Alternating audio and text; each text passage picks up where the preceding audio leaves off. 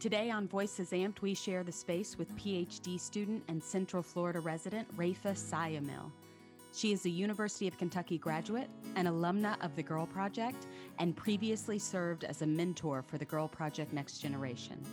Listen as Rafa shares about her experience of being born and raised in America as the daughter of Indonesian immigrants, her research in computer graphics and virtual reality, how she navigates the complexities of being a strong woman in male-dominated spaces, how she manages anxiety, skateboarding, heels classes, and so much more. It is an honor to introduce you to the fiercely intelligent and inspirational Rafa Sayamil.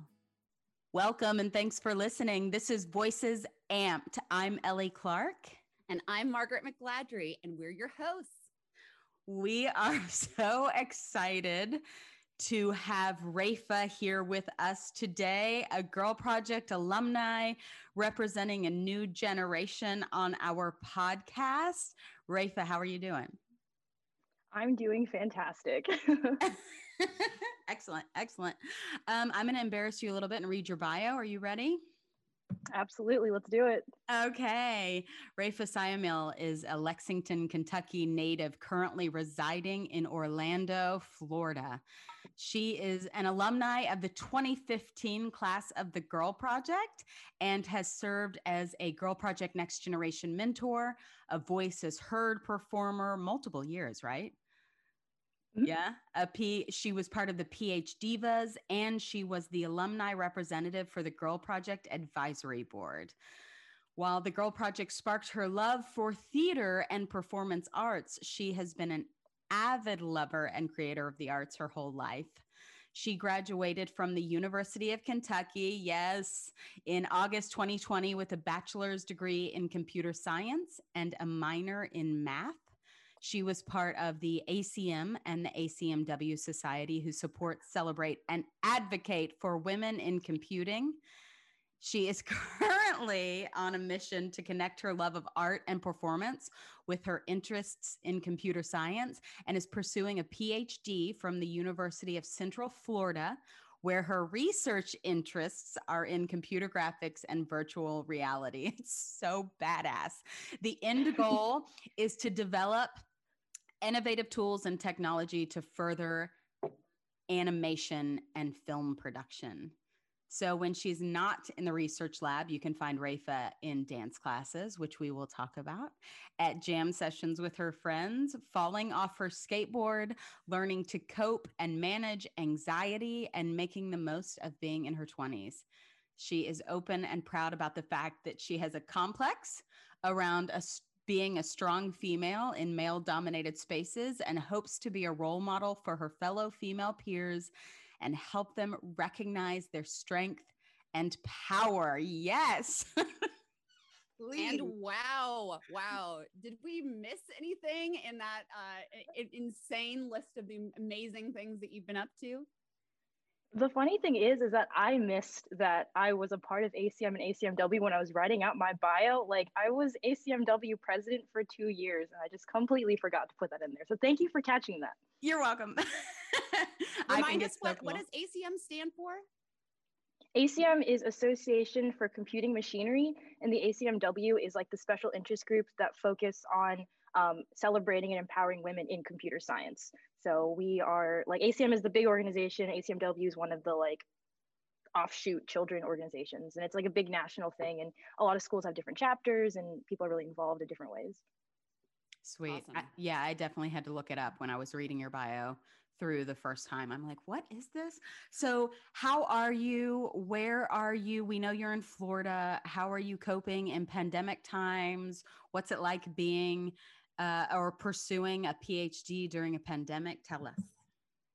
It is very interesting because like when I graduated, my last semester was right when like the pandemic hit and the quarantine. So I lost basically the last semester of my senior year. So like when I graduated, I basically turned in my last assignment on Canvas and went, I guess that's it. So I didn't get to walk or anything. Yeah. And then like I graduated in August because I had to I was supposed to take an exam and that got pushed back because of the pandemic, and I had to take it over the summer, and then immediately moved here and started school in August, at the end of August. And it's just been weird because my advisor, my professors, they also just got hired last January. So they haven't even been able to get fully set up because of the pandemic and everything. So right now I'm in one of our research labs, but it's still very empty. None of our technology is in here. It's just desks. And we're still waiting on furniture and all this stuff because like it's been hard to just get in. I wasn't in here at all last semester, and now we're just getting into actually being in the labs, and like I get to finally meet the people that I work with, and get to actually start using the technology, because like where my research is in virtual reality, a lot of it is based on being able to use like technology, like all the headsets and stuff. So you know, if I was just doing research in databases, I could do all my work remote, but like there's stuff that I'm supposed to be doing research with and user studies with that I haven't even touched before, because it's just not set up. It's really, really weird. So do you feel like you're going to be behind a little bit once we're through this, or do you feel like that's something that you will catch up with? I think it does put me a little bit at a disadvantage. I was talking to my advisor the other day, actually, and essentially she said, you know, like this year might end up being a lost year for you, just because, you know, not only the pandemic and because of where the lab is set up, but because you're so young and you spent the whole year just trying to figure everything out, and you've had to figure it out through a pandemic. So I don't like anticipate it like causing a huge issue, but it is something that like I wish I didn't have to deal with it in the first year of something that's so different than what I'm used to. Am I allowed to ask your exact age? Yeah, I'm 23. I just turned 23 in December. And you're in pursuit of your PhD. Margaret, is she on a trajectory similar to yours in your pursuits?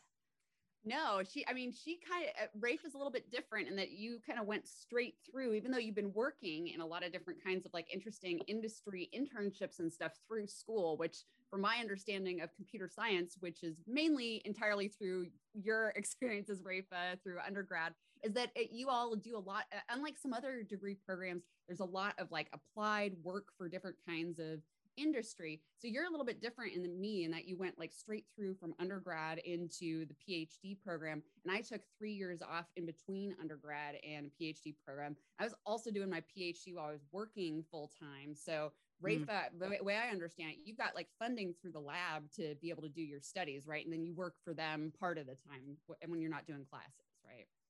Yeah. So I'm fully funded through the university. I'm a graduate research assistant through the lab. So everything is, you know, I have 2 classes and then I do research. But I'm also working part-time for a software contractor that I got connected with through my senior design project. So I have lots of stuff always going on. And like throughout my undergrad, it was very similar. I think at one point, my senior year, I had 3 jobs. I was a TA and a software contractor, and then I think for 2 places. So yeah, I've done a lot of things, and my advisor actually did mention that she doesn't usually like it when people go straight from their undergrad into their PhD, but like I mean, like why not? Like I'm already doing school, like I know what I want to do. I'm just gonna keep going and just like get it done. And like, good for you. Yeah, I remember you and I had different conversations about like kind of pros and cons of that, but you've had such a varied kind of experience with these different kinds of these different kinds of internships. And I just think that's a really cool, you know, that was a cool part of my undergrad, which was in journalism. And we also did a lot of internships, right? So I worked for TV stations, for magazines, for different radio shows, you know, and you get kind of a chance to see what it's like to be a professional in those fields. So I think there's a lot of, you know, it's not quite the same as getting an English undergrad and rolling straight into a lit PhD where you maybe haven't been in the classroom or something like that, or had other kinds of experience with like K through 12 to give you some context and that kind of thing. And what's the name of your lab again, Rafa? The one that you're working at as a research assistant? So it's called the VAR Lab, the Virtual and Augmented Reality Lab. It's headed by Dr. Carolina Cruz Niera and Dr. Dirk Reiners. They're incredible. They're married and they're just like incredible people in VR. Dr. Cruz Niera, who's like my like direct advisor, is one of the VR pioneers. So she created something called the CAVE Automatic Virtual Environment. I think it's the exact name. I'd have to look it up.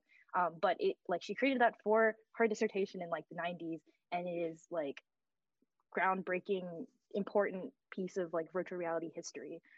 So it's like such an honor to have, you know, applied to Central Florida without even realizing that she was going to be here, and then get to be one of her PhD students, and get to like work with them because they're such great people. And the one thing I appreciate the most about Dr. Cruzaniera is that she rejects a lot of the typical standard academia, like, check out papers, journals, conferences, publications, you need to get your name on a paper. And she's like, what are other ways that we can, disseminate our work and get it to the people that need to see it? And I'm like, yes. Like, I think when I was interviewing with her last year in the summer, she talked about like a dance performance that they like, a virtual reality dance performance that they did in New York, and they sold tickets, and it was like a whole weekend and all this stuff. And I'm like, this is exactly where I need to be. I love that. So let's just give our audience here a little context. I mean, we've read your bio. You were an alumni of the Girl Project. We met you, I guess we met you in 2015. You came to interview. Mm-hmm. I remember you were in the lobby at Woodford Theater. You walked through the doors. You were with your dad. So sweet to have this young woman coming in to interview with her dad. We don't see that a lot. We see girlfriends come in together to interview, or sometimes we see moms or girls are probably like, just drop me off. I don't want you to come in with me. But your dad walks in and sits down on the bench. So it was really brave of your father, and I definitely want to talk about that. But let's start with how you heard about the Girl Project and why you knew at that age that you wanted to be a part of something potentially like the Girl Project. Yeah. The one thing I do want to say first is that I don't even remember that my dad had walked in with me. So when I saw that on the questions, I was like, what? Like that's something I never thought about. Like I just So that was a shock to me when I read that. But yeah, so I heard about the Girl Project from my friend Chelsea Southworth, who was in the class of 2014. We did orchestra together. And, after she had her performances and everything, and they were ramping up for interview, she's like, Rafa, and like to all of our friends, like, you have to be part of this. It's something you have to do. You're going to love it, blah, blah, blah. Here are the interview dates. And I went, okay. And then just like kind of thought about it. And like, like she said it. And I was like, I don't know. And it kind of like the interview dates passed and whatnot. And then I get like a Facebook notification, and she tagged me in a post that said, you guys are doing another day of interviews, just an extra one, like this weekend. And Chelsea was like, this is a sign, you have to do it. And I'm like, I guess it is. Like, I can't argue with that. And it was all the way in the Woodford Theater. So I don't even remember what I told my parents, because I was trying to like piece together like that memory. And I don't remember. I just remember asking them to drive me to Woodford. My mom and my dad both came. I guess my dad came in with me. And I just like interviewed with you. And I remember saying to you guys, like, they're like, I'm not really like a writer. I'm not really like an actor or anything. Like, I really love music, and that's kind of my thing. But I just like want to meet new people and make new friends. And I just want to have like a community, and just like broaden my my circle, because I felt like I wanted to be meeting more people. And that's kind of like what pushed me to do it. I didn't know what to expect. I don't even know why like I pushed myself to do it, because it's very unlike anything that I would have done. Because I remember, I think it might have been the very first class or second class you had. Someone came and talked to a theater like audition thing that I had, wandered into because my friend was going. You guys talked about the Girl Project. And I was like, oh, that sounds really interesting. And it was the year that Catherine Hale was in it, because she went to my school. And I didn't interview or really think anything about it, but it was something that I was like, like that's kind of cool. Like I might like keep an eye on that one. So well, yeah. What is it like being a part of the Girl Project then? Like once you're in after the interview, and what was its kind of influence? And do you feel like that community element was part of what you experienced, like that you were looking to find going in? Yeah, it definitely was a slow process, because so like I think our year was the last year you guys did it where we met like twice a month or once a month or something.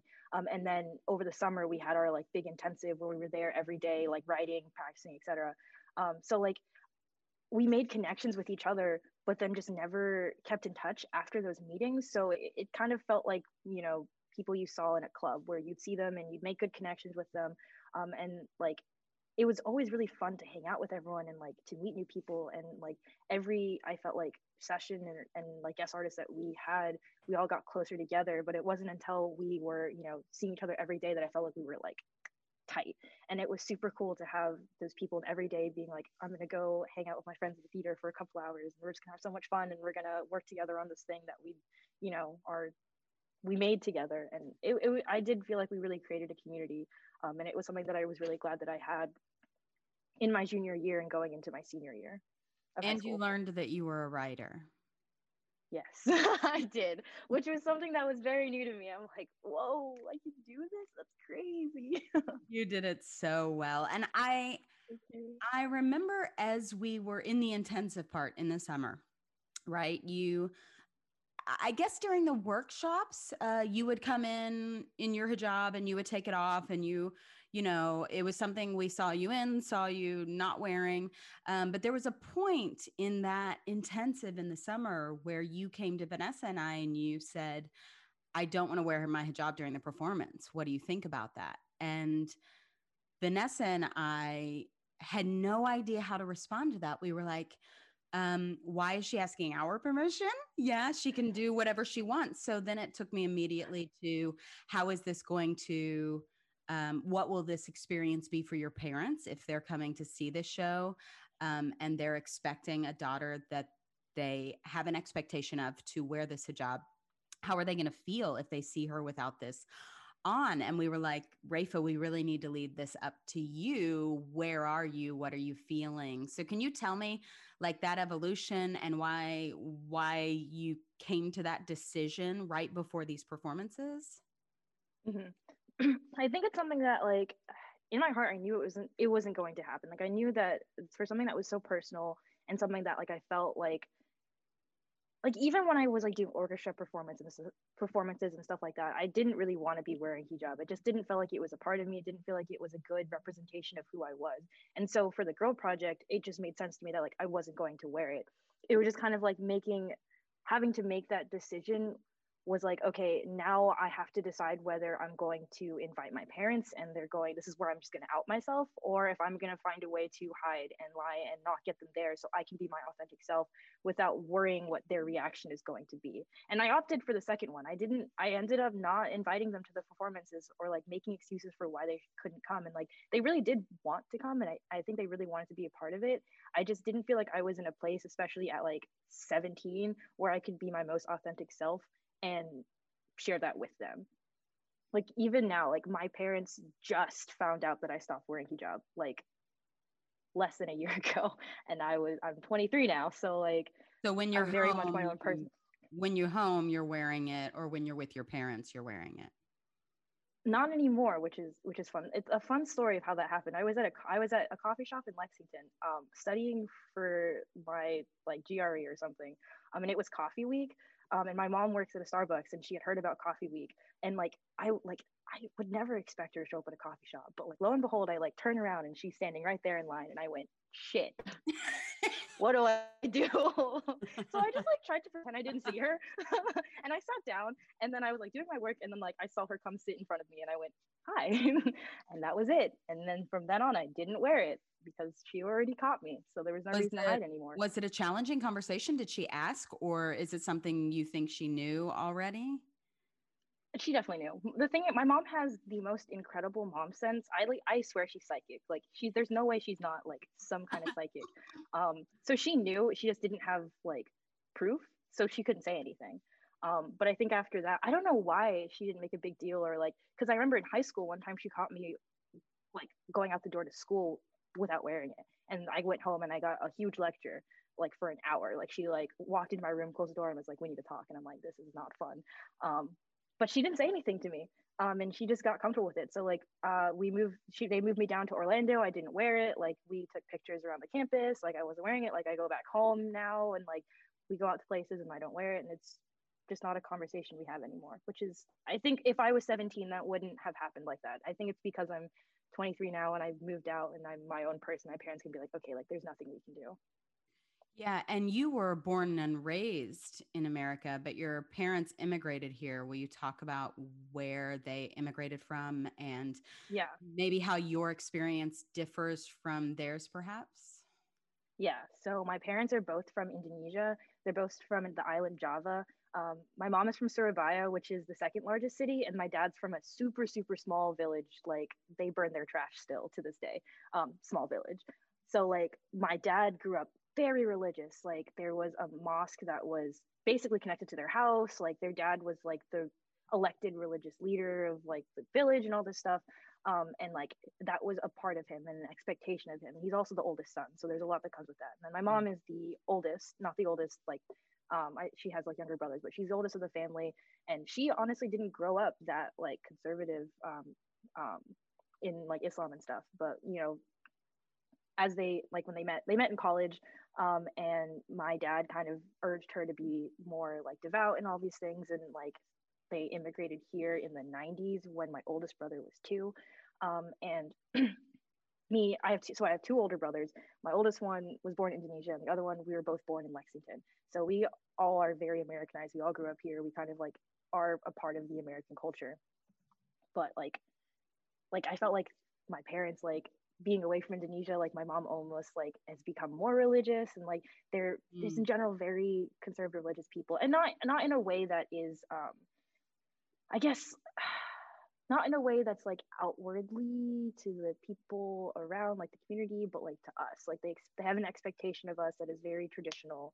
You know, being the only girl, like they expect me to act a certain way, they expect my brothers to act a certain way, like they want us to present ourselves in a certain way. And that kind of was a common thread throughout my whole childhood and my life. So like my brothers and I have a unspoken agreement that we lie for each other, because it's easier to be our authentic selves and, you know, not tell our parents exactly what's going on, because that's how we lived. But you're saying your parents drove you down to Florida going to school. So to some degree, you're close to your parents. Is that true? Yeah, it's such a weird place to be, because like I care so deeply for my parents, and my parents care so deeply for all of us. They want what's best for us, and like that's why they push us to, you know, follow the religion and everything, is because they want what's best for us. And like I think like it just goes to show like them not making a big deal about me wearing hijab and all this stuff. Like they care about me, and they care about like my like autonomy, I guess, but they also are going to do everything they can to push me to do what they think is right. Something like a couple years ago I had a conversation with my oldest brother, because I felt like, you know, I couldn't do anything because my parents, like they just kept, you know, they forced us to do this, blah blah blah. And they're like, well, no, they've never forced you to do anything. They've never like held you down or like told you like, you know, I'm going to take X away if you don't do this. They just want to guide you to what they think is right, and they're going to do everything in their power that they to do that. But at the end of the day, they love you and they care about you, and like you could go and tell them that you did the worst thing ever, and they're going to be there to support you. So it just like it, like especially like in high school, it was so weird to be like, oh man, my parents are creating like such like hardship for me, and like it's so hard and blah blah blah. But it's like at the same time, like I love them so much, and like I just wish we didn't have to go through all that. Mm-hmm. I'm wondering what it was like. I remember you going back to Indonesia with your family as a young adult, you know, and kind of getting a chance to kind of see their world and where they're from. And I like how did that trip relate to kind of your understanding of, you know, your and your brother's kind of you know, agreement and these kind of intergenerational things that seem really, from what I understand, like a lot of pretty common to like first and second gen immigrant kind of experiences. Mm-hmm. It's really interesting, because I think especially when you like get older, you start to learn like why your parents are the way that they are. So like going back, it's just so weird. They just like open up to you and you're like, oh my God, you're a person. What? So like we went back, and like my mom would talk to me about how like she wanted like rejected kind of the expectations that the Indonesian community was putting on her. Like people like other women like in Indonesia, like it's a thing with Asian culture especially, like you have to fit a specific mold. Like you have to wear makeup, you have to wear lipstick, you have to like, you know, act a certain way and all this stuff. My mom is just like, that's not me. Like I don't like wearing makeup, I don't like doing this, but like when I'm here I feel like I have to. And I'm like, whoa. Like even my mom is like, I'm like she has told me before she would never move back to Indonesia because she hates having to fit into that mold and fit into that culture that is definitely not her.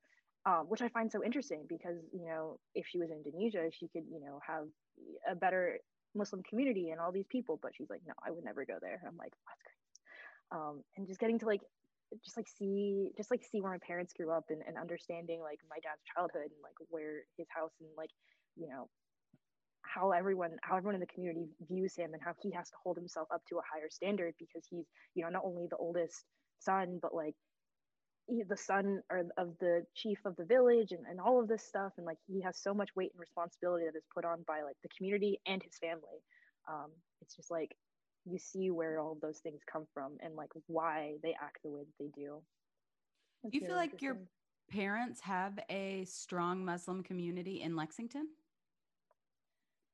Yes and no. The Indonesian community in Lexington, a lot of them are Muslim and a lot of them know each other, but with immigration, and because a lot of people come there for UK, a lot of people will leave, and like they have their friends and stuff, but the community when I was younger was way stronger. You know, we'd see each other every Friday for gatherings, and like they'd have all their friends and everything. And like I honestly want for my mom's sake and for my parents' sake to move to a city where there's a stronger community, because I feel like they'd be a lot happier getting to interact with people. Like my mom cares a lot about like memorizing the Quran and like teaching and all these things, and I'm like, Mom, I want you to move down to Orlando because they have a huge mosque and you could like teach there and you can meet more people and like study with them and all these things. And I feel like I want them to have friends in a community essentially that they can like relate to, because I feel like they need that. Of course. So I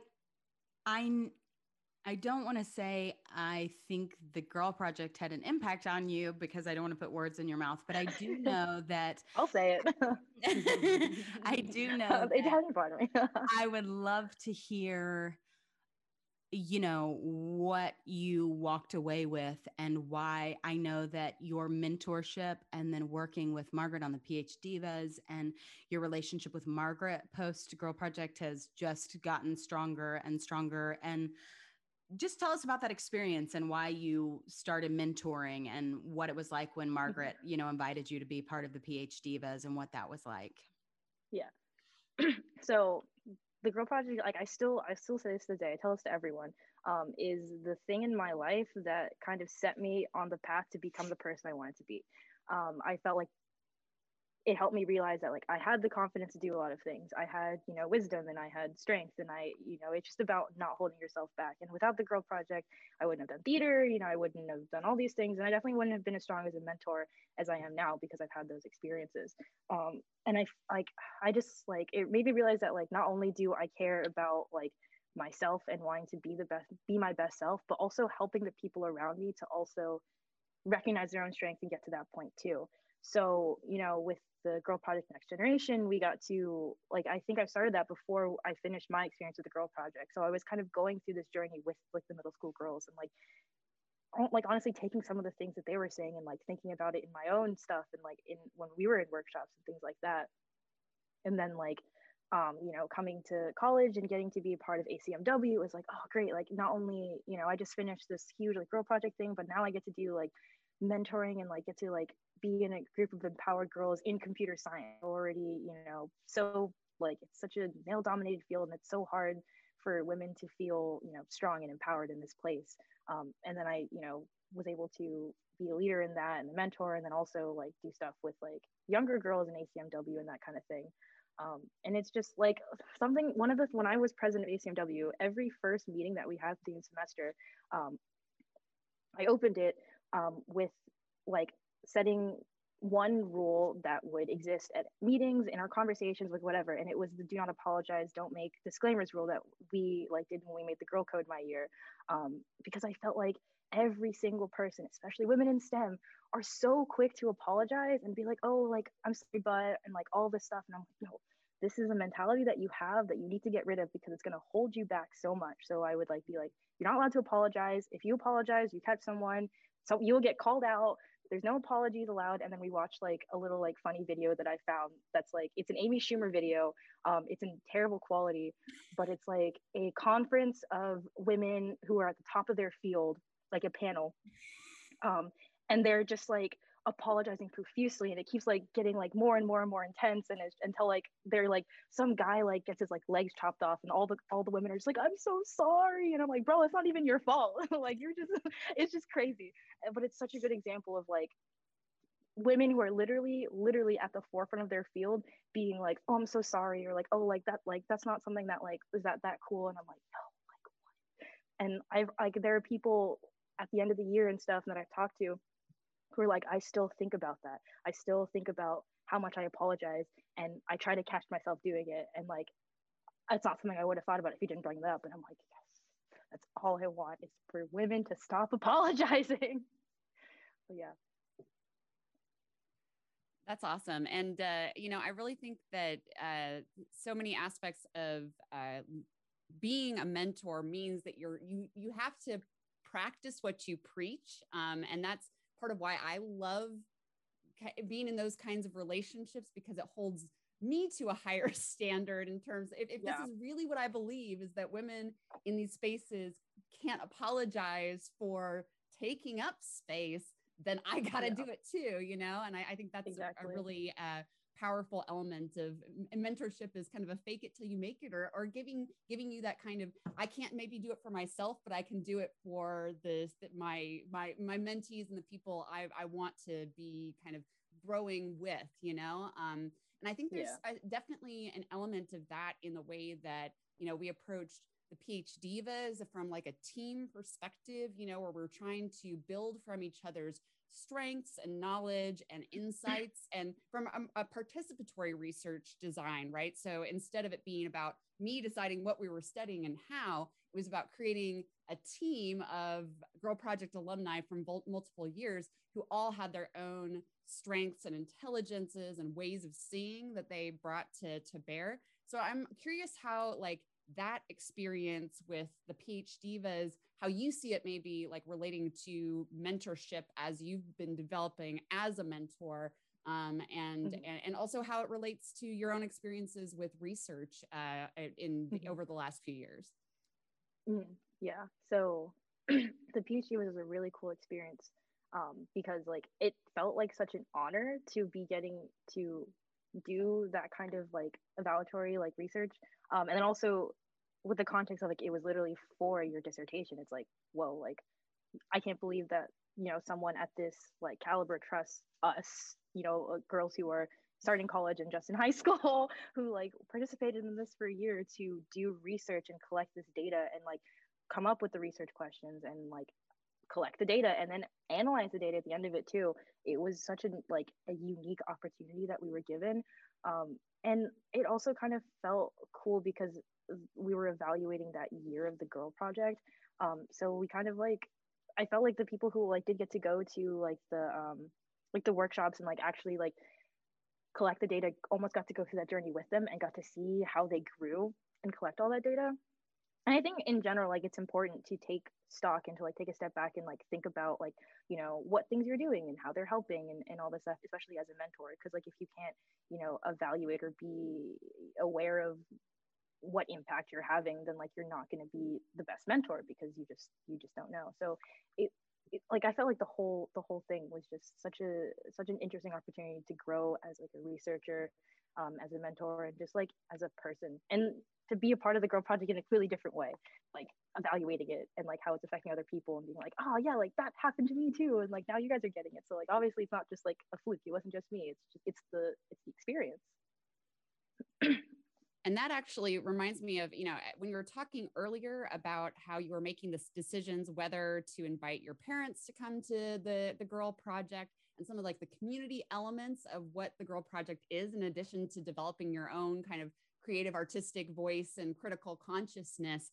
You know, from my perspective as the quote unquote researcher, right? Like my dissertation, whatever, you know, there's so many points, decision-making points throughout that project that if I wouldn't have had like the brain trust of these 8 young women who were working on this, it would have gone totally differently. And the example I'm thinking of the most is kind of the research question we all developed about who attended the Girl Project, who didn't, and why. And then we did this like social network analysis, and it was really fascinating to get a sense of how people were using, similar to what you were talking about, Rafa, like with your own kind of criteria for who can I afford to show my authentic self, and how does that, like, what does that mean when I'm building kind of a community, not only of my peers in this group, but also who's going to be in the theater with me, receiving that and being the audience for that performance. And I think like the complexities of what it is to wear all of these different kinds of masks that we all have to do to survive in different kinds of settings. That was such a cool and insightful element of what like the co-research, what you all as the PhDivas brought to the table is, again, things that I would not have even been thinking about, because it was your lived experience of the kind of factors and calculus that, you know, are coming to bear. So how would you describe like that kind of experience with like a feminist participatory program, a very much like feel good developmental kind of thing, with like research in STEM areas, very much more of like a positivist kind of paradigm, that kind of thing? Like, what are the research cultures maybe like? How would you compare and contrast them? See, I feel like the biggest thing is that when you hear like feminist, like whatever, you're going to turn somebody off, because they're going to be like, oh, you guys are just going to be like screaming like whatever, like you guys just be a bunch of like SJWs, like I don't really care about what you have to say. But then when you do like STEM research and you're like, well, these are my numbers and I have this data and like this evaluation I did across like a 3 cross-blind, you know, test of, it's like, oh, like I can trust you because now you have numbers. It's like, well, it's like, have you ever had the experience of like talking to someone who's like consider themselves like, oh, like I'm a very logical person, I don't let my emotions like weigh into my decisions, versus someone who's like, oh, like, you know, I'm a very emotional thinker, et cetera, et cetera. It's like, well, like you need both things. You need the logic, you need the statistics, you need the data, you need the concrete evidence, but you also like have to take the emotional side of it into play too. So I feel like a lot of people, you know, will just be like, oh, like research, data, like this is how it should be, when, you know, there's so much that you can learn from like things like the Girl Project. And like every year I felt like a lot of the girls went through the same thing, in which we saw in like the study, and like we were able to kind of like collect the data for, but we wouldn't have come to those questions if we weren't thinking about it from like a lived experience, a like emotional, like this is what's happening and kind of thing. And we only were looking at like numbers of like people who participated and the demographics and the audience numbers and all these things. It would have been a very different, you know, study and that kind of thing. I feel like more people in like STEM research need to like stop being so stuffy about like numbers and everything, and like see, you know, all of these things for all of the different sides, if that made sense. Especially when you're talking about like the kind of usability research that you do, where it's all about experience, you know. And could you tell us a little bit about that as a kind of research for those of us who are not like computer science geniuses like yourself? Yeah, and I have to say, one of our guest artists from the Girl Project, Henry Layton, who came in to fight with the girls one summer. He's teaching in California, and he just, with his university, ordered the virtual reality stuff, sent it to his actors. They were trying to create a play with virtual reality. And it's so exciting to hear that you're marrying this research and virtual reality with this artistic passion that you have. So yeah, I'm excited to hear about it. And I just wanted to put it out there that Henry's been working on it as well. Yeah. So if you want to give my information to him, I would be more than happy to collaborate. Being at a university, I have some credentials. I can send him my CV, but no, but seriously, I would love, networking. Always networking. Can you ask the question again though? Because tell us about usability research and how like bringing the human experience toward technology and kind of what that could look like, right? If you're taking kind of that the emotional lived experience lens that we brought to, because we did like with the PhDivas in the Girl Project evaluation research, it was mixed methods, right? So we had like the quantitative data and a bunch of qualitative stuff that we kind of looked at holistically. So like what is usability research with, especially with VR, and what could that look like if you're bringing in that element? Yeah. So the fun thing about being in like virtual reality and like in computer science research where it's more about the application as opposed to like theories and stuff like that is that a lot of the research I do is based on user studies. So building an application with research questions in mind, you know, creating a design, like a study, designing a study that'll evaluate specific things, and then inviting a bunch of people to just play around in VR and then answer survey questions. I just participated in one of my colleagues' user studies about interactions between the physical world and the virtual world. And I was basically there for an hour in VR stacking blocks. And one, it was like being a nerd, it was like the coolest thing ever because I was just like picking up blocks and stacking them on the floor. And then like a virtual human would come by and be like, please build me a building like that looked like this. But it was cool. And at the end I just answered a bunch of questions, and they were things like, how did you feel about X, like what did you prefer, like did you like this versus this, like how did this make you feel. And it's kind of cool to get to like it's just a different way from it's a different way of collecting data than, you know, the classic like third grade science fair where it's like, let's measure how far like the water has absorbed in the paper towel. Like there's so many other ways to collect data, and we have to think about all those things because like in computer science especially, it's not just, you know, working on databases and creating new algorithms and like, oh, a new language. It's how the biggest thing is how effective is the technology we're creating to convey our point, and how effectively can our users interact with it, and all of these things. So we get to think about a lot of that. And I honestly feel like in the future computer science as a field and research will require you know, us to have a better grasp on psychology and perception and sociology and all of these things, because we can't really understand how effective the things we're building are unless we understand how people work. So something cool about what I'm doing in VR right now, which is like locomotion in virtual reality, specifically thinking about like something called redirected walking, which is basically how can we make the most seamless virtual walking experience in a space that doesn't match up. So if I was in a room like this, how could I walk through a building that was like half a mile long?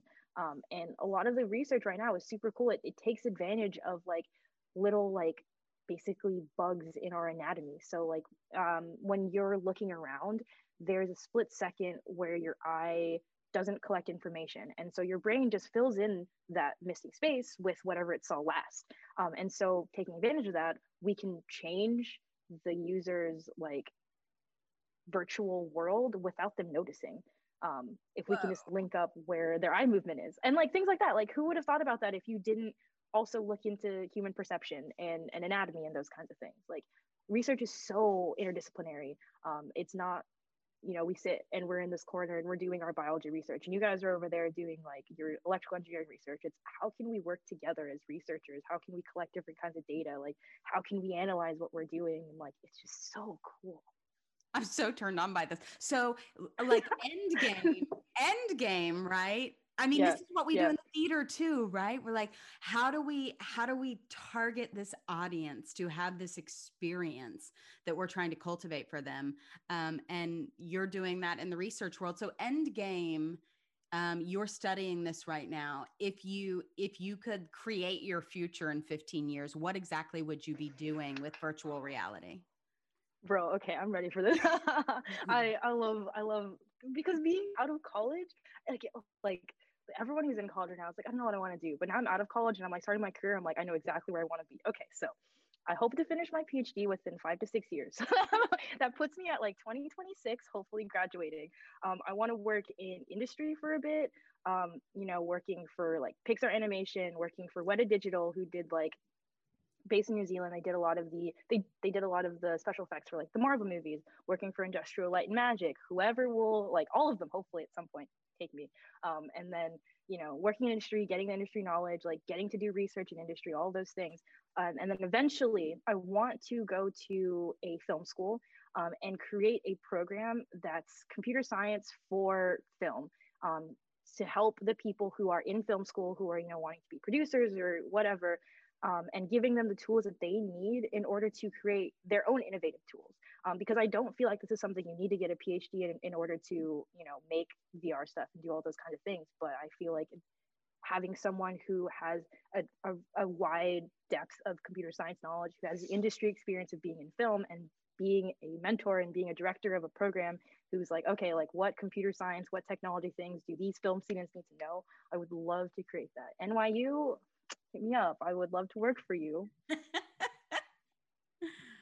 Well, I think it's so interesting how your plan for like the other side of a PhD basically involves you like a huge scale mentoring, right? Like that's really where, and that's really cool to think about that's already kind of folded into your hopes and dreams, is this kind of, it's building not only for yourself, but kind of the connection between arts and sciences and applied technology for the next generation too. Exactly. Yeah. Because like that's one of the big reasons why I decided to go into academia as opposed to industry, was because I felt like I had a better opportunity to get to mentor and to get to be a leader. You know, if I wanted to go into industry, even doing things like being a part of ACMW would have been incredibly more difficult. Because like here, I'm still at university, so there is still an ACMW. So like they have a mentorship program, and I got to mentor like a freshman and like help them through their things. But you know, getting to be a professor, getting to be a PhD student, getting to be at that upper level where you've had that experience, and seeing the people who are going through the things you did, like I like would not, like I couldn't see myself in a place where that wasn't part of my life. Like it doesn't make any sense to not be in a place where I get to be a mentor and that kind of thing.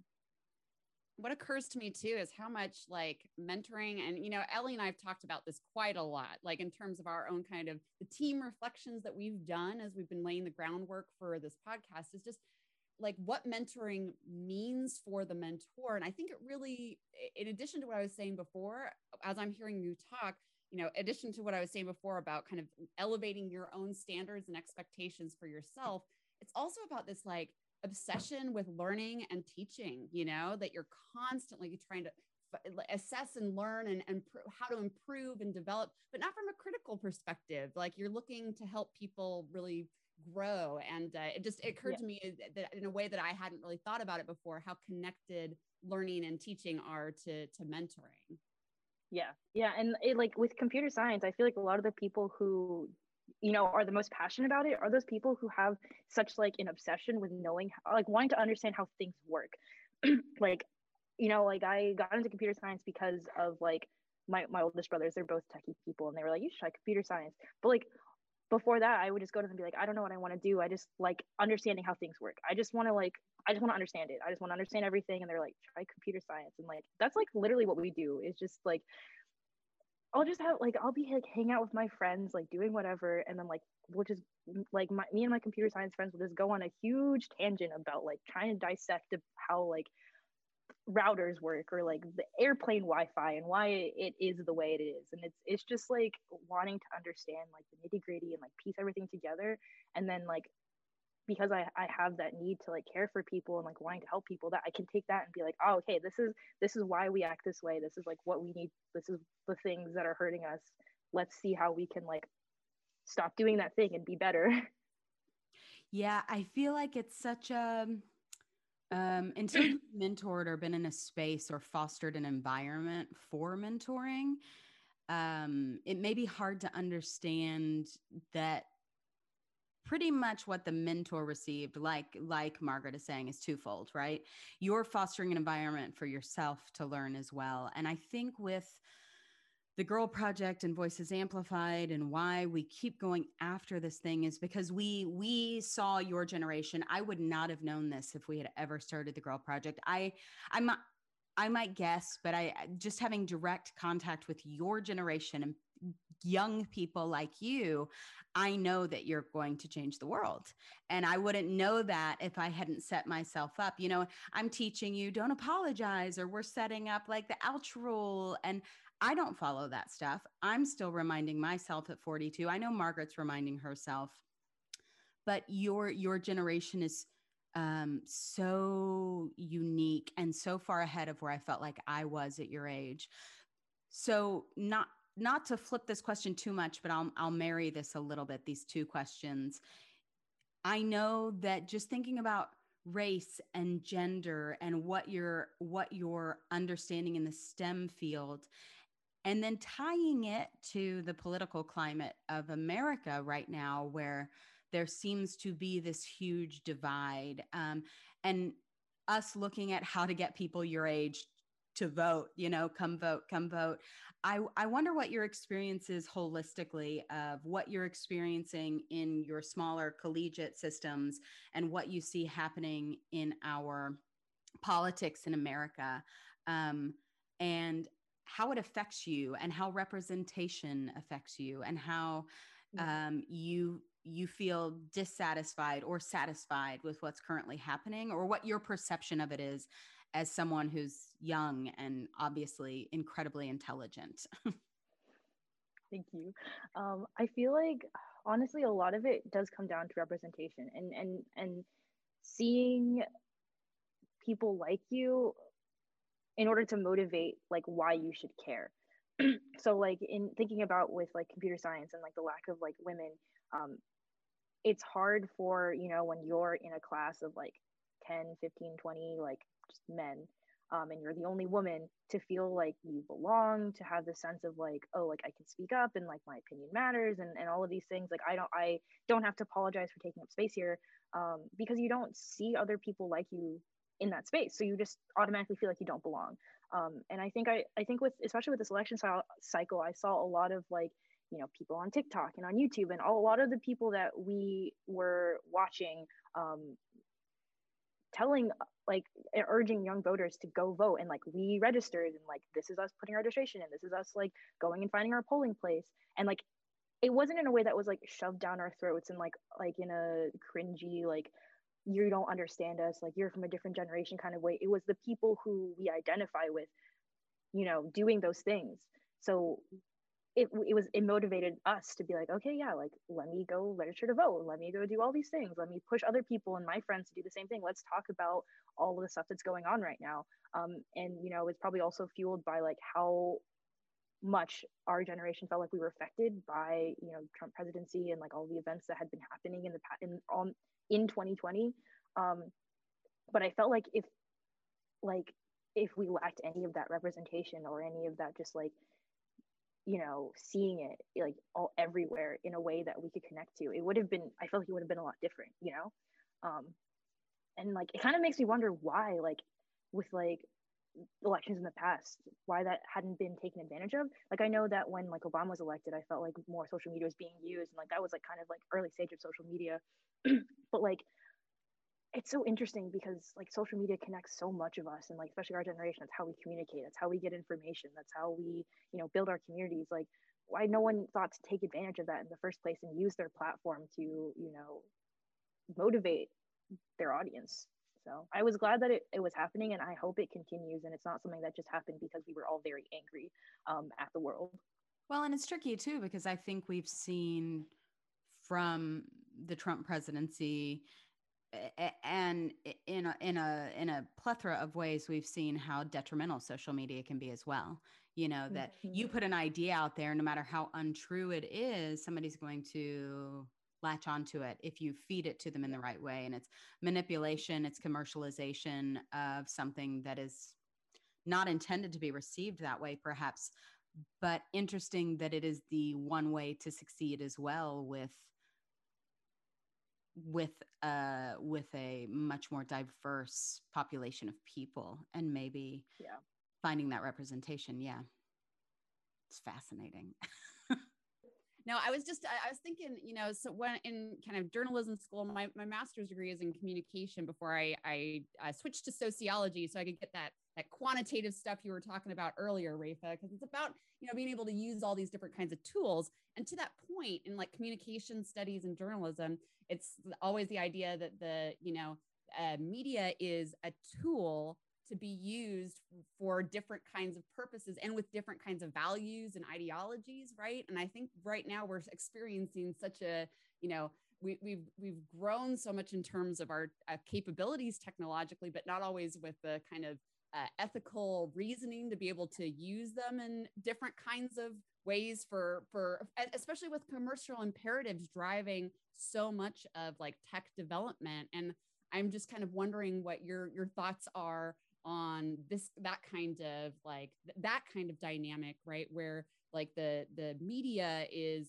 so, it can be used in so many different kinds of ways. And if it's maybe something like you were talking about before, needing to bring in more, especially in education of people who are programming these things, more humanities, so that and arts education, so that people can actually have some ethical, moral lenses to look at this stuff, not just the commercial thing. What reactions do you have to that idea? So this is a conversation that I could go on forever. I had this conversation with a friend the other day, but like the ethics of computer science and all of these things, like knowing computer science people and being in industry and all these things, the people who are creating, Facebook and all of these things, their goal is to make money. Like they're creating these things to fulfill their bottom line, to they're coding up their user stories, et cetera, et cetera. They're not really thinking about the social implications of all of that stuff, because that's not their job. Like they are not the people who are expected, like the people who are coding these things, they are not expected to even think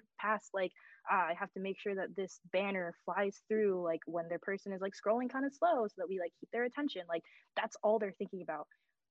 So it's like where we are now, with where we're realizing how social media and all these other like tech applications and whatnot has kind of hijacked our society. Like it's kind of like, yeah, like it was gonna happen, like, but like it's not, we can't blame all the people who are creating it, because it's not like we were never expecting them to think about it.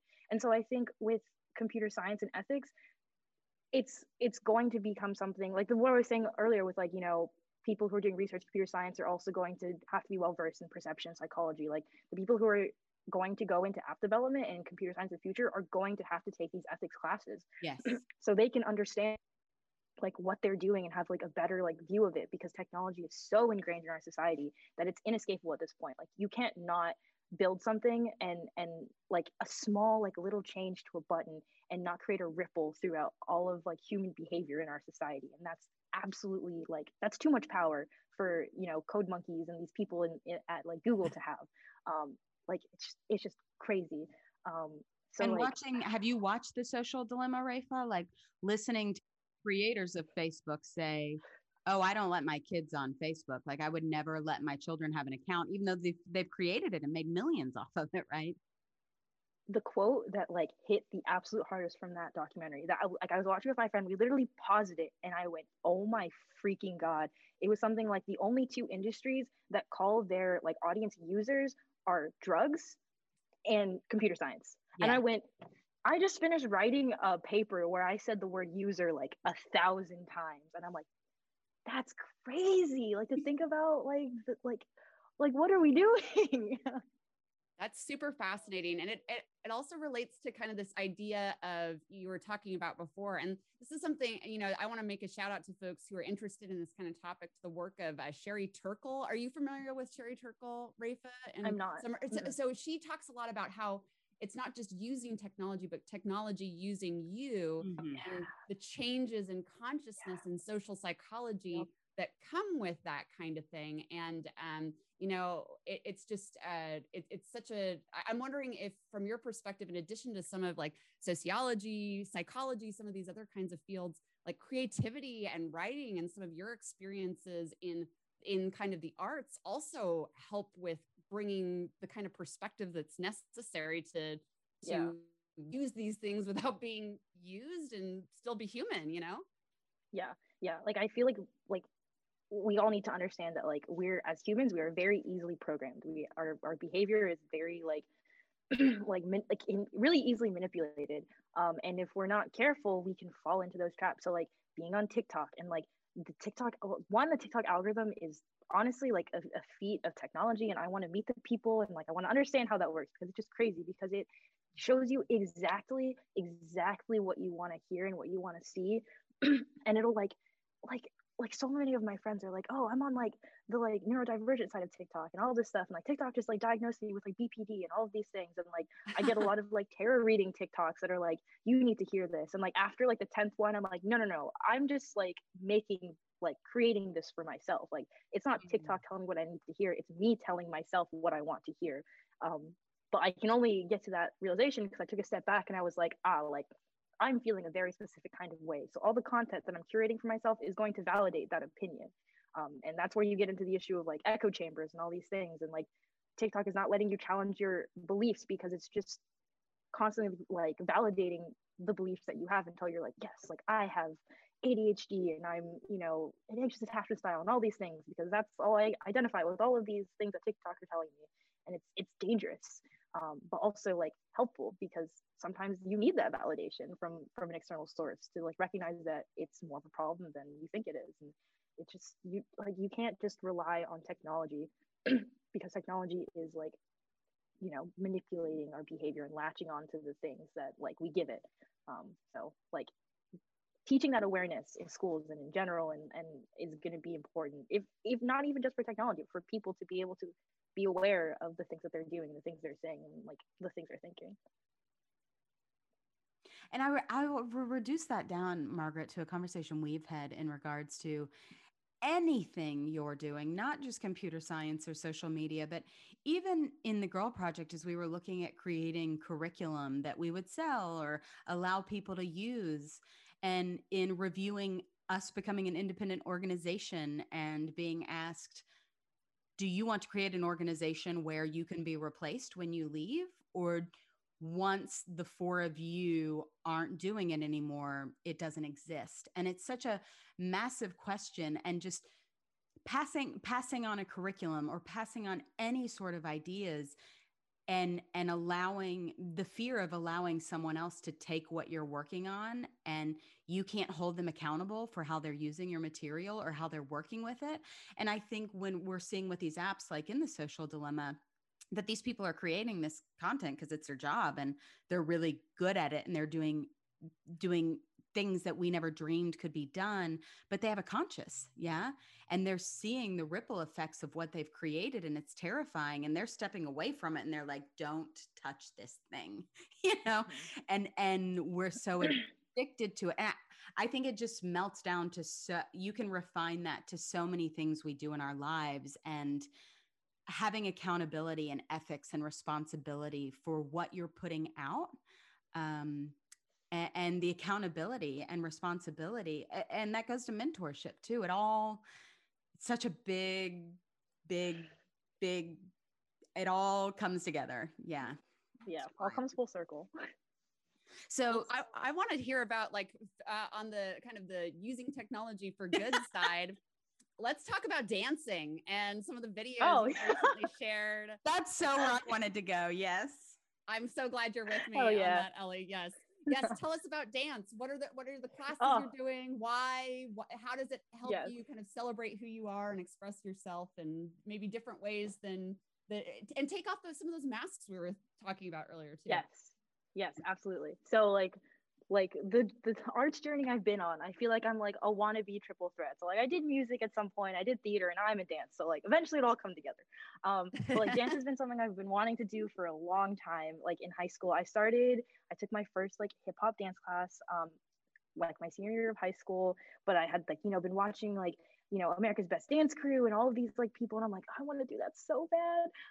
And it wasn't until I was, doing internships that gave me enough money that I was like, okay, well, now I'm going to invest this money that I have into dance classes. So I started taking dance classes at a studio in Lexington that was only for like adults. It wasn't like 12-year-olds. So I felt better about it.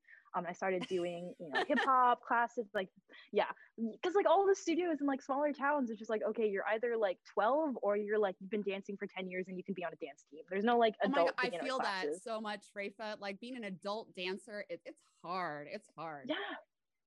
And it's not like you were taking jazz and ballet. You were like, I mean, the videos I saw, you're in high heel boots. I was like, holy shit, that's that is sexy. Yeah. So I started doing heels at that class. There's an incredible person I met. Her name is Bryn. She was teaching heels at the studio. And like, this is the first time that I have really like delved into dancing and done anything on heels. And like, I tell everyone who's like, I feel like would even be remotely interested in like dance is like go take a heels class because it'll make you feel like the baddest bitch ever. Like the energy in a heels class is like the most like yes queen, you fucking get it, like dance your heart out, and it's like the most like it's a place where you can just like feel comfortable enough to like let go, and like that's the whole point of heels. Because like yeah, like you're sexy dancing and it's like oh like I can go to the club now and just like drop it low and like get some like numbers from these like cute boys or whatever, but it's like I feel fucking sexy, I feel incredible, and everyone around here is like doing their own thing and feeling themselves, so like I'm just gonna like do my thing. And I felt like especially with dance, like and like with all of like the arts things that I've done, the beginning part of it is very much like I feel uncomfortable, I want to be doing this thing but I'm so anxious and like everyone's watching me and I don't know how to let go. And starting with heels was like oh well I have to let go, like I'm just going to be comfortable and I feel comfortable in the space that I'm in. And so like heels has become one of my absolute favorite dance classes, and honestly in my opinion it is easier to dance in heels than it is to dance in anything else. So It is. if you Yeah. feel like you can't dance, put on a pair of heels, and then just dance in your living room. And then so I kept hip hop training because I wanted to get better at hip hop, I kept doing heels. And then like maybe like my junior year of college I was like I want to start breakdancing, because some of my favorite dancers that I was watching in high school were these like b-boys and they were fucking incredible, like all of the power and like it just looks so cool, and I'm like I'm gonna start doing that. So I started like teaching myself because there was no one in Lexington who was doing that, but I didn't get very far. And then when I moved to Orlando, I found this incredible studio called DG Beck, and met these great people, and I got to start taking breakdancing classes. And then I've met people on campus too. Like one day I was just like skating around campus, and there's this like little area with like a stage, and sometimes I see dancers there, and there was like these two break dancers, and I'm like, I want to say hi, but I'm kind of scared, but I'm gonna do it anyways. So I said hi, and now I break dance with them too. Um, Ugh. and it's like it's really funny because when I was like at the studio, they have breakdancing from like on Tuesdays, and then immediately after is beginner heels. So I would do breakdancing, I'd be with all of these guys, like I'd be like training whatnot, and then they'd be like okay bye, and I'd be like okay bye, and I'd be putting on my heels, and they're like are you like taking another class? And I'm like yeah, I'm gonna take this next class. And not only was it another class, it was heels. So I went from like breakdancing and doing all these crazy things to like feeling myself, being all sexy, and it's like it's like it makes you feel so badass because it's like yeah, not only do I have the power to like do all this crazy shit, but I also have the confidence and the femininity to go and do this stuff too. Now wait, so when you're breakdancing, you're saying you're dancing with the guys, and then you put on these heels. I mean, surely to God, there's some men in this heels class, and are you the Yeah, only yeah, female yeah. in the breakdance class? I'm one of the only. So there's another girl in the classes that I go to, and we're like the power like duo. It's so fun, but like for a bit I was like I'll probably be one of the only girls. Again, like complex of being a strong female, male dominated fields. All my hobbies are male dominated. It's like breakdancing is probably one of the most male dominated dance fields, even though dance in itself is not. It's mostly female dominated, but breakdancing, it's like you see b-boys and all these things. But like I want nothing more than to be a powerful b girl who can just do like windmills and all of these like crazy power moves and be like yeah, and then be able to just like drop into like some like heels movements, like breakdancing in a pair of heels, like that's on the bucket list because like the power. Yeah, because you're skateboarding too. Yes, yes. I again, one of my things on bucket list is to be able to do a kickflip in a pair of heels because the power. Because it's all men too, again, and there I have met a good group of women who skateboard with me, and it's incredible. But like, of course, we're all like at a beginner level, and all of the people who are incredible like skateboarders I look up to are all male. Yeah. But like we have this community of like yeah, we're like badass ladies and we can shred it, and we're gonna be incredible, and like all and like the thing that the reason that I can be comfortable in these male dominated spaces is that like I grew up with brothers, so I'm like I can be one of the guys, but like you have when you meet the right people in any space, you can just meet really great people. And I've met a lot of great people in computer science. I've met a lot of like great men in skateboarding and dance and all these people. They're very supportive, and like it's just about seeing those people who are assholes and like ignoring them, and then really doubling down on the relationships with those people who are there to support you, and there to like hype you up. Because like I'll like skate like UCF has skate as a skateboarding club, which is incredible, and they do skate meets on Tuesdays, and I'll go, and then there'll be like sometimes there'll be like pros who skate for like the local skate shops there, or like people who've been skating for like 5+ years and they're doing crazy tricks, and I'm over here trying to do my ollies, and they're like, yeah, you got it, or like, you're doing great, like I see you. And like every once in a while, like some guy will come over, and like they're like, oh, do you want advice? Or like before they even like give you like anything, they'll ask you if you want their opinion or their advice, which is something that I love. They won't just immediately go and be like, oh, you're doing it wrong, your foot's in the wrong They're not place. going to mansplain like, you without your consent. yes, exactly, without your consent, exactly. And it's such a good like culture. And like those people who are like pros though, like if they give me advice, I'll like, they don't even have to ask. I'll be like, yes, I want you to tell me what I'm doing wrong, because you are so much ahead of me, and like your advice is going to be like gold. And like they're just so nice about it too, and they're so supportive. So yeah, it's been cool to like opening your eyes and like being open to people who are going to be nice, even in male dominated fields, has been a cool experience. So, I mean, for Margaret and I'll put words in your mouth, Margaret, and for all of our listeners, you sound fiercely confident, fearless. You know what you want. You know where you're headed. And yet you say that you're on a difficult journey with anxiety and confronting some bad habits. Love to turn the tables here. Just bad habits or unresolved issues that, this is specifically something you said I would love to talk about. I would obviously never put you on the spot talking about something like this, but can you talk about your experience and why it's something, well, obviously because you understand the importance of mentorship, but talk about your experience and what you're confronting and where that anxiety is, what it's stemming from, if you know. Yeah. It is kind of weird to have been talking about all this like stuff that I'm proud of, and I speak so strongly about having the confidence and stuff, because a lot of the times it is something that I struggle a lot with, having the confidence to, do the things that I want and to feel comfortable in those spaces. Something that I learned from skateboarding that I try to carry through a lot of the things is the idea of just like, you just have to commit to it. You just have to, push your foot. You just have to like drop in. You just have to commit. And if you don't commit, you're going to fall on your face and you're going to eat shit. And a lot of the issues that I have with skateboarding, like why it's been taking me so long to even just learn how to do an ollie, which is like the very first beginner trick, the first trick you have to learn before you learn anything, is that I can't commit to it because I'm too afraid to just like fall. And the times where I make the most progress are where I'm like, you know what, fuck it, I'm gonna fall. So I like hit it as hard as I can, and then of course I fall, but like I learned something from that. But that fear of like falling, of like failing, of like I'm not gonna be good enough or something bad's gonna happen, is something that has been a thread through my whole life, and then I recognize it's something that I've not fully worked through and been able to overcome. Like I was talking to a friend a couple months ago, and I'm like, you know what, like one of the biggest sources of my anxiety is programming. And he's like, why are you in computer science then? And I'm like, because I love it, but it's so hard, because every single time you sit down and do something, it's basically like looking at a problem you have to solve and coming to terms with the fact that you're like, this might be a really hard problem, I might be able to solve this problem, how am I going to do this? And then you do it and you figure it out and it's fine. But like every single time you sit down and do something, you have to like you're faced with failure essentially, and it's just, it weighs on you. And like it's like I reckon, like since moving to Orlando and finally being on my own, I'm starting to grow into like my own person, as opposed to someone who lives with my parents and is in relationships and all these different things. I recognize that I've repressed a lot of those things, and I've been really good at distracting myself, and I haven't learned how to cope and manage like these anxieties and stuff. So like my first semester here was very rough, and I recognize now that I was like dissociated through a lot of it, and I couldn't do any of my work because I was afraid that I wasn't going to be good enough. And being in the pandemic, in the pandemic and all that stuff made it harder. But like I basically was like, that was a failed semester, and thankfully like my professors and everything recognized that it wasn't who I was, and they essentially like said, here's your grade, do better next time, like this is your start over again.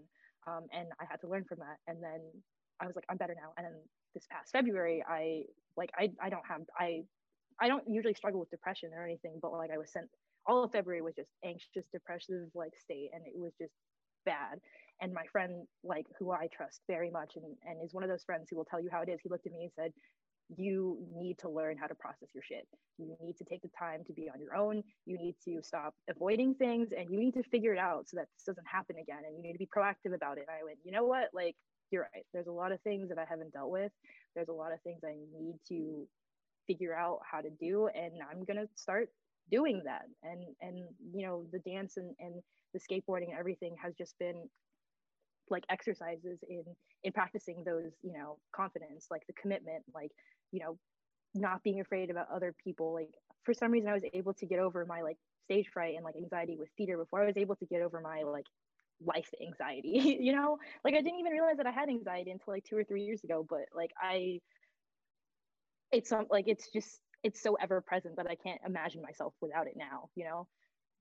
So it's been a lot of like soul searching and recognizing like my own flaws and finding what I need to, well, like finding those bad habits and being like, those were things that I was doing that I thought were good, but they were because I'm avoiding a bigger problem. It's so interesting to hear you reflect on this kind of dynamic with, you know, with commitment and bravery and entering into those spaces where failure is not only possible but likely, you know, and how that, you know, we were talking about that with my initial conversation and how, you know, anxiety, it occurred to me as you were describing this, how it's similar it is with my own experiences. Like in academics, it's hyper performance oriented, right? Everything is about that, but it's also, you know, you're in a lot of spaces where you're code switching all the time, and you have to be hyper vigilant, you know, in order to not only know what's going on, you know, it's kind of the idea of dual consciousness from W.E. Du Bois. Like you have to not only know, like you have to know what the guys are going to be doing in this context, as well as how you're going to like navigate your own self-presentation. So it just occurred to me too that, you know, maybe some of what you're dealing with right now is like, you've been doing a lot of this code switching, being kind of the, you know, being kind of the first in different kinds of spaces. And that there's some stuff that comes with that, right? From your perspective. Yeah, it's definitely tough. Like you kind of have to pave your own way, and like the reason that I care so much about being a mentor is because I feel like not that I don't have my own mentors, but like I understand, like I wouldn't be where I was if I didn't have those people that I could lean on and to make me feel more confident, even if they weren't in the same space I was in. They were the people who, you know, believed in me and gave me the tools I needed to like believe in myself and to pave my way in those spaces. So if I can then turn around and see those people who I feel like where I was like 5 years ago in the space that I'm in, I want to like latch onto them and be like, listen, like I'm here to help you. I want to be a mentor for you. I want to be there for you because I understand what you're going through and I know it's hard and I don't want you to have to do it alone. Like I want to help you find the tools that you need so that you can be strong and you can, you know, accomplish all the things that you want, because I know they're incredible, but like the odds are stacked against you. So yeah. And I recognize this is a hard question, but I won't apologize for asking it. What is the greatest piece of advice you've been given that sits in the back of your head in all your pursuits or some of your most important endeavors? Yeah. Okay. I've been thinking about this for a while because I felt like the past couple months and meeting the people I've had, there's been so many things that have changed the way that I think and changed the way that I act. And like the only concrete, I guess, piece of advice that I can point to is the idea of just commit, just do it. Don't think about it. Just go for it. Like my friend, who like one of my friends who I care a lot about, told me this thing one time where, you know, I have a huge problem with being indecisive. I overthink everything. I never know what to do. And I just kind of get stuck in like this like analysis paralysis. Like I don't know where to go. And he's like, when I don't know what to do, I just start doing something and then I figure it out on the way. If I don't know if I want to go go out to eat right now and I need to go eat something, I'll just start driving. And if I decide that I don't want to go to that place, I'll just go somewhere else. And like it helps me figure it out. And that's like broken me out of so many thought loops where I'm like, you know, beginning of my day, I'm like, I have so many things to do. I don't know where to go. It's like, well, let me just like start going to campus or something, and then I'll decide when I get there. And like not letting myself like not letting myself let the anxiety get the best of me. So just committing to it, and like in skateboarding, in dancing, in like my work, just starting, and not letting myself overthink what might happen because it hasn't even happened yet. Mm. So that's really fantastic advice. And I'm wondering if a complimentary question might build on your answer.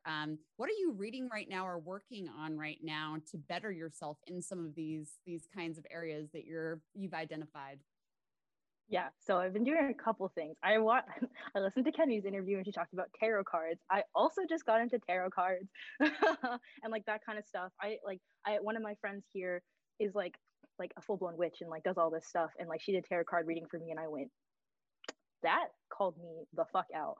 So I got my own tarot cards and I like will do like when I'm in like a really like weird headspace and I don't really know where to start processing what I'm thinking, I'll just do like a one card I'll just do like a one card tarot reading where I just like shuffle it until a card pops out, and then I look at that and I like read it and kind of think about how that relates to my life. Because like the thing that I love about like tarot cards and like astrology and all these kinds of things is that it's an external way to validate the things you're already feeling. Like if you get a card and it doesn't immediately spark a thought, then like, you know, it's not like that's not something that was on your mind, and like, you know, that you're like, okay, cool, like that's something that I'm good with. But if you read a card and you immediately go, oh god, like that's me, it's like, okay, now you know what you need to work on because you saw it. So coupling that with a lot of journaling. Over winter break, I did a thing that like my friend recommended me that I did do this, but I went home for like 10 days over winter break. I texted all the people I cared about and I said, I'm detoxing. Like I'm deleting all my social media apps. I'm not talking to anyone. If you really, really need to get a hold of me, you have my phone number. But otherwise I'm spending this time to be with myself and be with my family, and just kind of do what I need to do. And having that like social media cleanse, that like people cleanse. And I just journaled. I think I looked at it the other day. I wrote over 20 pages over winter break, just processing my thoughts and writing all the things that I was thinking. And it really did help me. And I stopped doing that when I came back to Orlando. And then after I kind of went through a lot of like, I kind of had some stuff happen, and my friend looked at me and was like, you need to start journaling. You need to journal twice a day. You need to start processing your things, write down, you know, the things that you want to work on the most, and make a plan for how you're going to achieve that. You know, set a time limit, you know, make it challenging, but not impossible. And so I did that. I journal every day, and I've been writing a ton about how I feel. And it's just been a good way for me to at least process things that I'm thinking, because I'm a very writey person. Apparently, it's the things that I wouldn't have expected. Like I need to like speak, I need to write, I need to just like have things out so that I can process them, and that's been very, very, very helpful. What's your superpower? Or your unique offering, even if you don't think of it as a superpower, just something you think that you offer that is uniquely Rafa. I think my ability to create a comfortable space for people to break down their walls would probably be my superpower. When I meeting new people here, there was a moment like a week or two where I felt like everyone that I met immediately told me all the things that they were feeling, all their anxieties, and I'm like, whoa, this is a weird power that I have. And I was talking to friends about it, and they're like, you're very trustworthy. You make people feel very comfortable, and like you just do. And I'm like, sick. I love that, because I love being able to take care of people and like to create a space for people to be authentic and to feel comfortable, and getting to, you know, give that to so many people has just been like something that I hold so dear to my heart. So that's my superpower. If you could have billboards on the highways of our country, what would they say? I would love to put the don't apologize rule up there. I would love for more people to recognize that they apologize more than they should, and they need to stop doing that. That would be really cool. I love that. Let's get on it. Yes, exactly. Let's go buy a billboard right now. Where's the funding? Wow. So I want to move us into the campfire section or segment of our podcast, which is a moment of inspiration for our listeners and us For our listeners who haven't been with us before, the campfire represents storytelling in an intimate setting that is unique to the people who are present and listening to this podcast. In our activism work, we refer to this as the closed container or circling, which Rafa is very familiar with. So, Rafa, what are you going to share with us today? So I kind of went back and forth on what I wanted to share. And I, showed a couple of friends the different pieces that I was thinking of. And I decided on this one because I feel like it is my strongest piece of writing that I've ever done. And I'm very, very proud of it. And I felt like it was important for me to have the confidence and to get to share that. And for it to be in a place where more people can see it, because I only ever perform it when I'm doing stuff for Voice Spirit. So the piece is called Concealed. Context, a little bit of context. One of someone who's really close to me in my life, was very like pro-gun and was I had a lot of conversations about that with him, and it kind of came at a time where a lot of the world was very anti-gun because of all of these things that were happening with school shootings.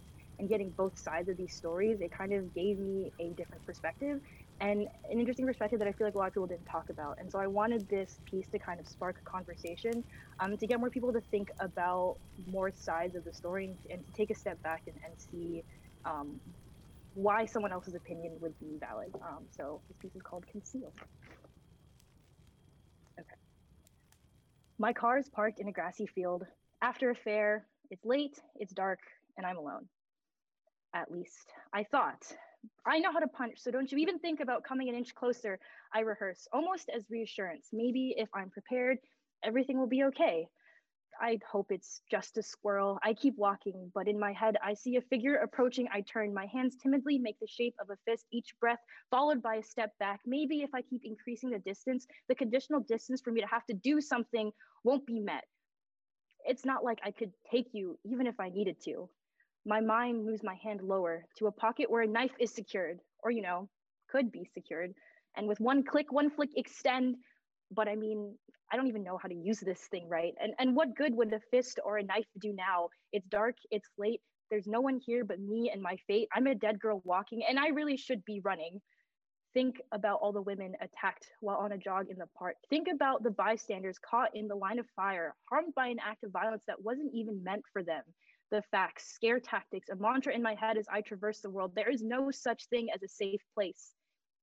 And this isn't a conversation about if I'm asking for it or if it's my fault. But as a strong, independent woman, I have the obligation to know how to protect myself, to be able to do what is needed in the moment that I am the only one who can protect me. And it's not about being a feminist in a society where we don't need men to save us, or about being the hero of a story, be it yours or another's. It's about the reality that we are living in a world where really terrible, scary, shitty things happen like every day. And of course, I know to keep my doors locked, to walk in groups, to keep my phone fully charged in the event of an emergency. But what if even anticipating danger, preventing those situations that will arise in violence, being proactive and vigilant? What if that's not enough? Am I prepared to fight for my life? People say that when someone is looking for a victim to attack, they choose someone who looks weak, an easy target. So I'm preparing myself for the situation where someone sees a small girl walking down the street, waiting for the bus, leaving her car, today's easy target. I'm preparing myself to be the one who is armed with the right tools and the knowledge and the confidence to use them. So I and whoever I'm with will not have to fear. And I will prepare those who I have influence over to do the same. My car is parked in a grassy field. After a fair, it's late, it's dark, and I'm alone.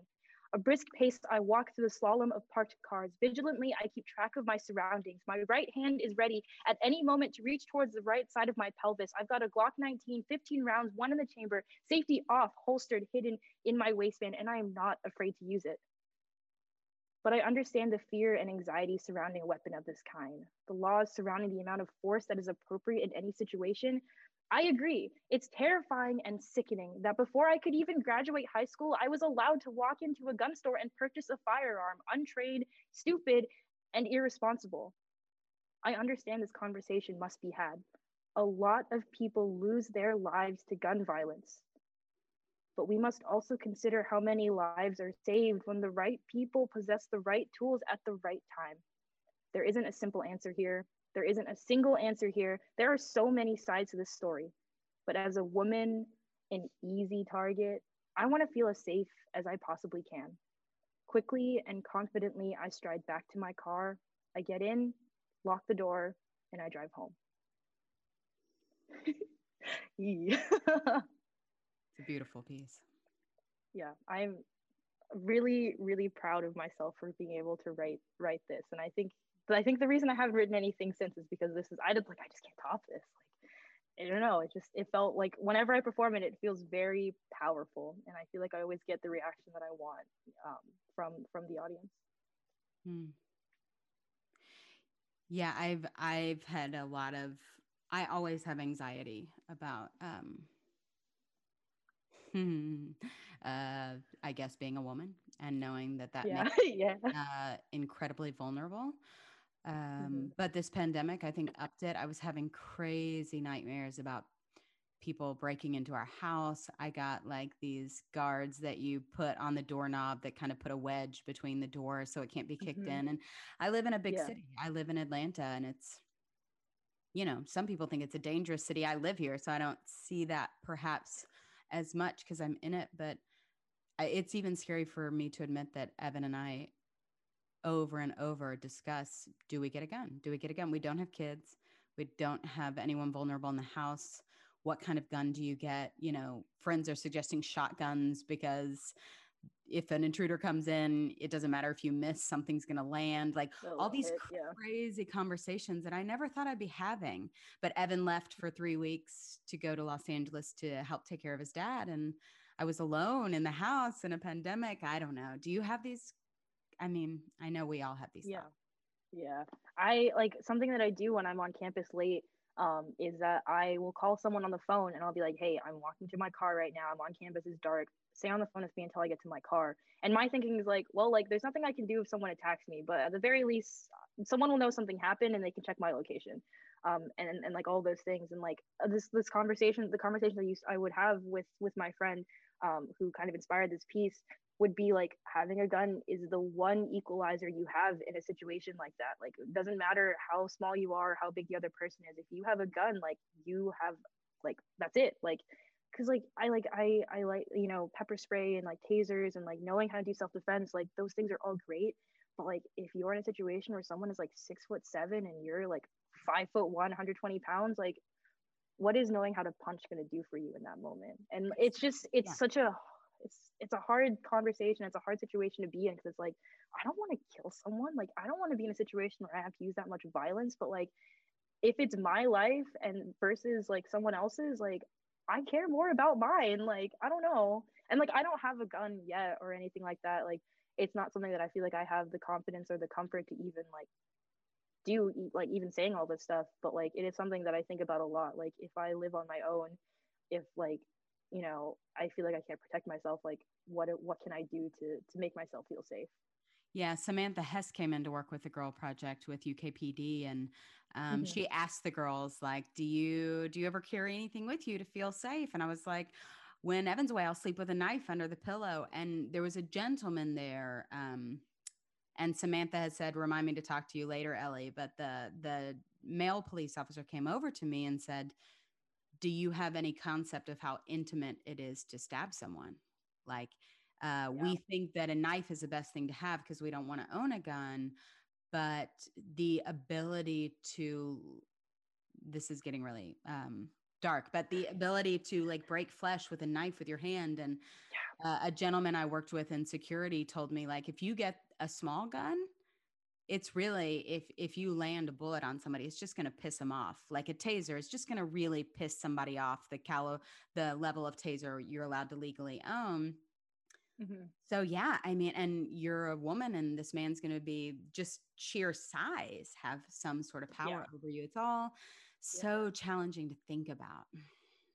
And it also, I think, speaks to this broader issue of anxiety, right? And the kind of generalized anxiety that is involved in the female identifying condition in the United States, and the extent to which that violence and anxiety go together, right? Hmm. We feel like we have to bring this hypervigilance into environments like a computer lab or a classroom because the stakes are so high in this kind of, again, hyper competitive culture. And I think it's just, there's some interesting connections maybe between what the anxiety that we experience, at least that I think about myself as experiencing in work performance kinds of things, and thinking about the ambiguity of how I would react to a threat on my person, and whether I would care about myself enough to be able to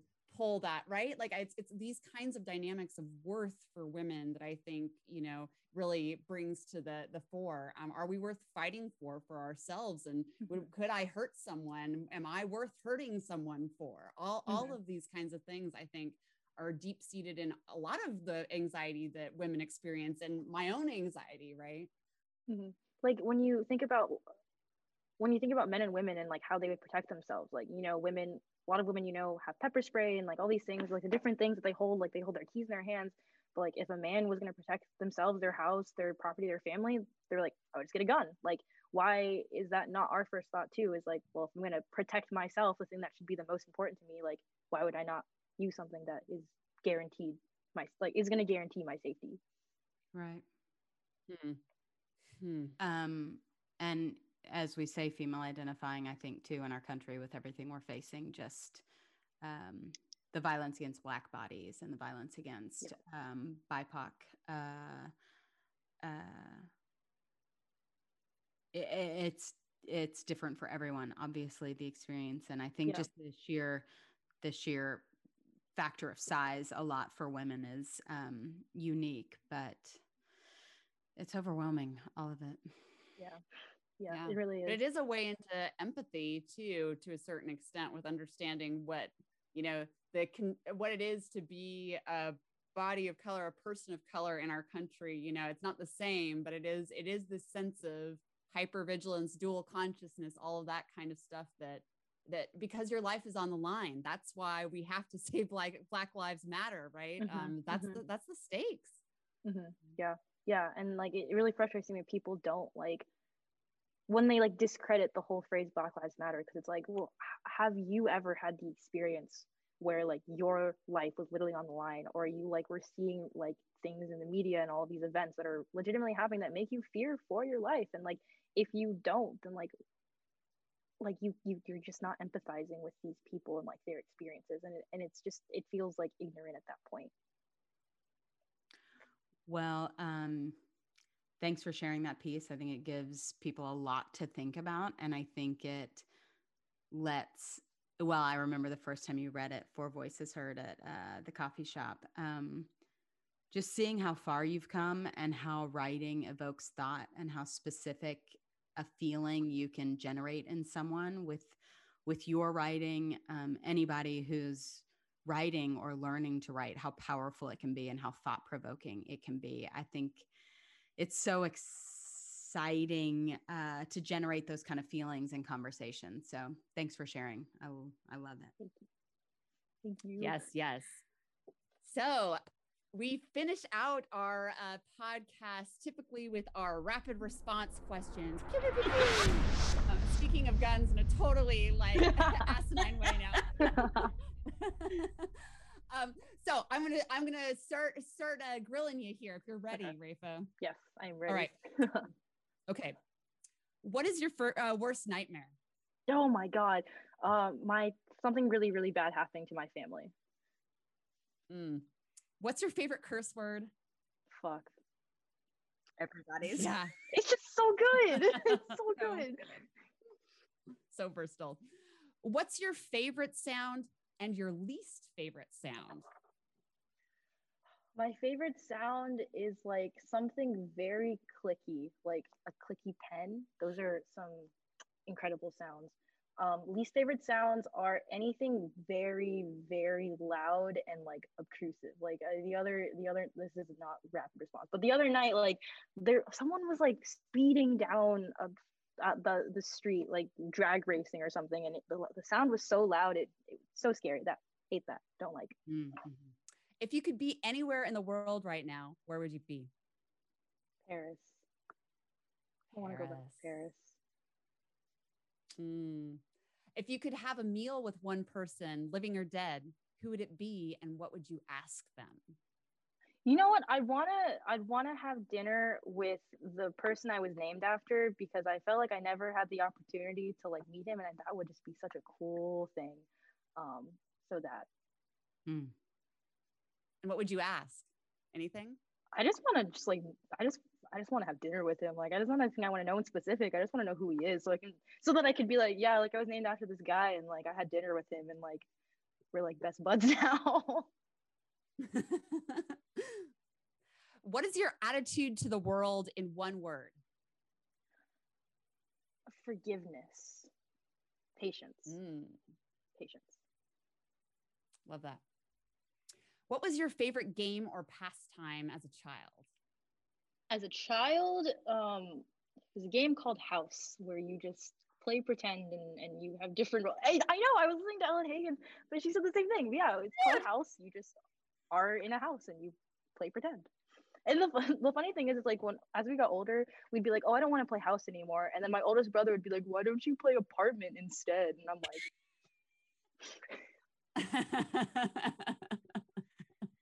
That's hilarious. What truly energizes you? people, getting to talk to people, What calms you down? music. Yeah. What's the first thing you would do if you were elected to office, as you should be, clearly? Well, the first thing I would do, like for myself, would just look at all of the secret things. Um, look at all of the secret things, the things that I get to know now because I'm the president and they're my things to know. Nice. Yes. Satisfy all that curiosity, Yes. right? There's so many secrets that the government has and that people have. And like as the president, I have the authority to know all of them. Love. Sounds like a good plan. So what's your go-to COVID self-care activity? Oh, being outside. Finding Me too. finding some place to be outside, being in the sun, something physical, active. Yeah. Easier to do in Orlando than Lexington this time Bro, of year. it is 80 degrees right now and it's February and I'm living for it. Oh, stop. Oh my gosh. What's your theme song?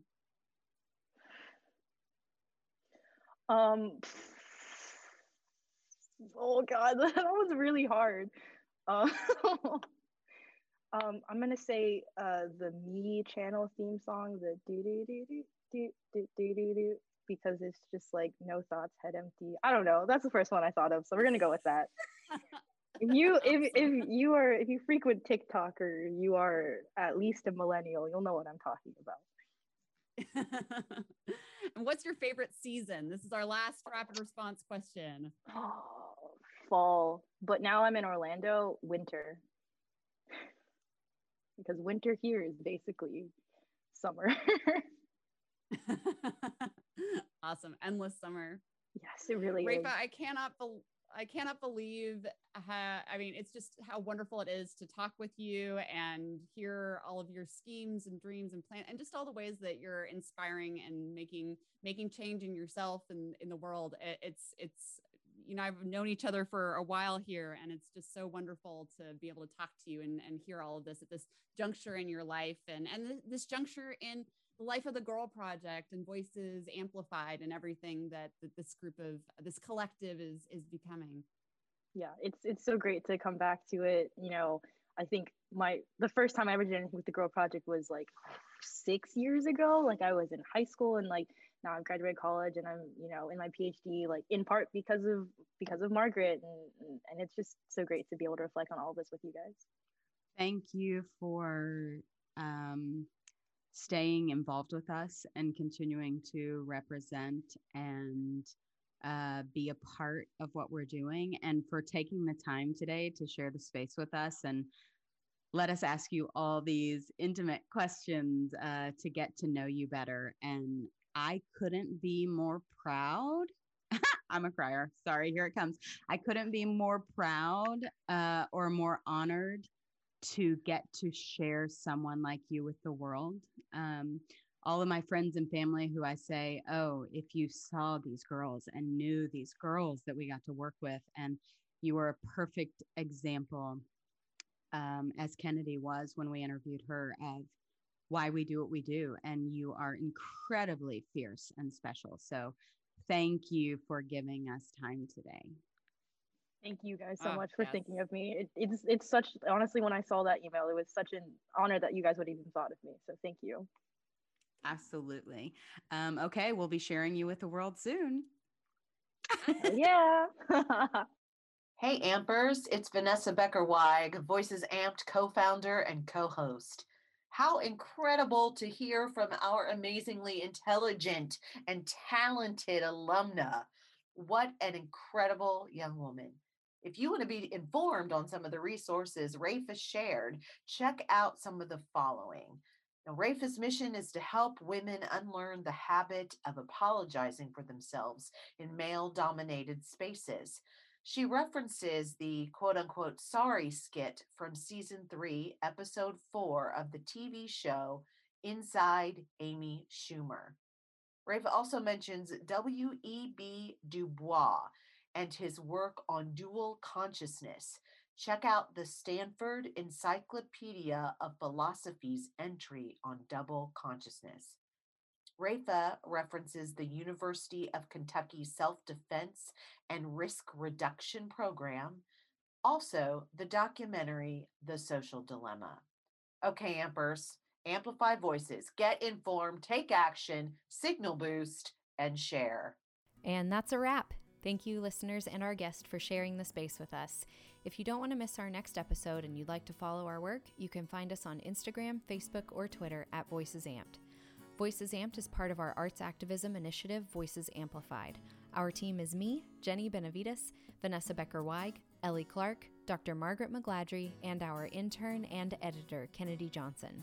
If you have any questions that you'd like to hear from future guests, or if you ever have questions for us, hit us up on social media or email us on our website, voicesamplified.net. We'd love to hear from you. And remember, you can watch all of our interviews on YouTube if you search and subscribe to Voices Amplified. We'd like to thank Lauren Rourke for our podcast art, Tiffany DuPont Novak for our logo design, and Vanessa Davis for her beautiful underscore, I'm Doing Okay. You can follow her music at Songwriter Vanessa. We'll see you next time, everyone. Voices Amped is generously sponsored by the Kentucky Foundation for Women. For more information about our guests, podcast content, or if you want to learn more about Voices Amplified, follow our advocacy work or support our 2021 Independence Campaign. You can visit our website voicesamplified.net or visit us on Facebook or Instagram. And remember, be curious, be courageous, take up space, and make some noise.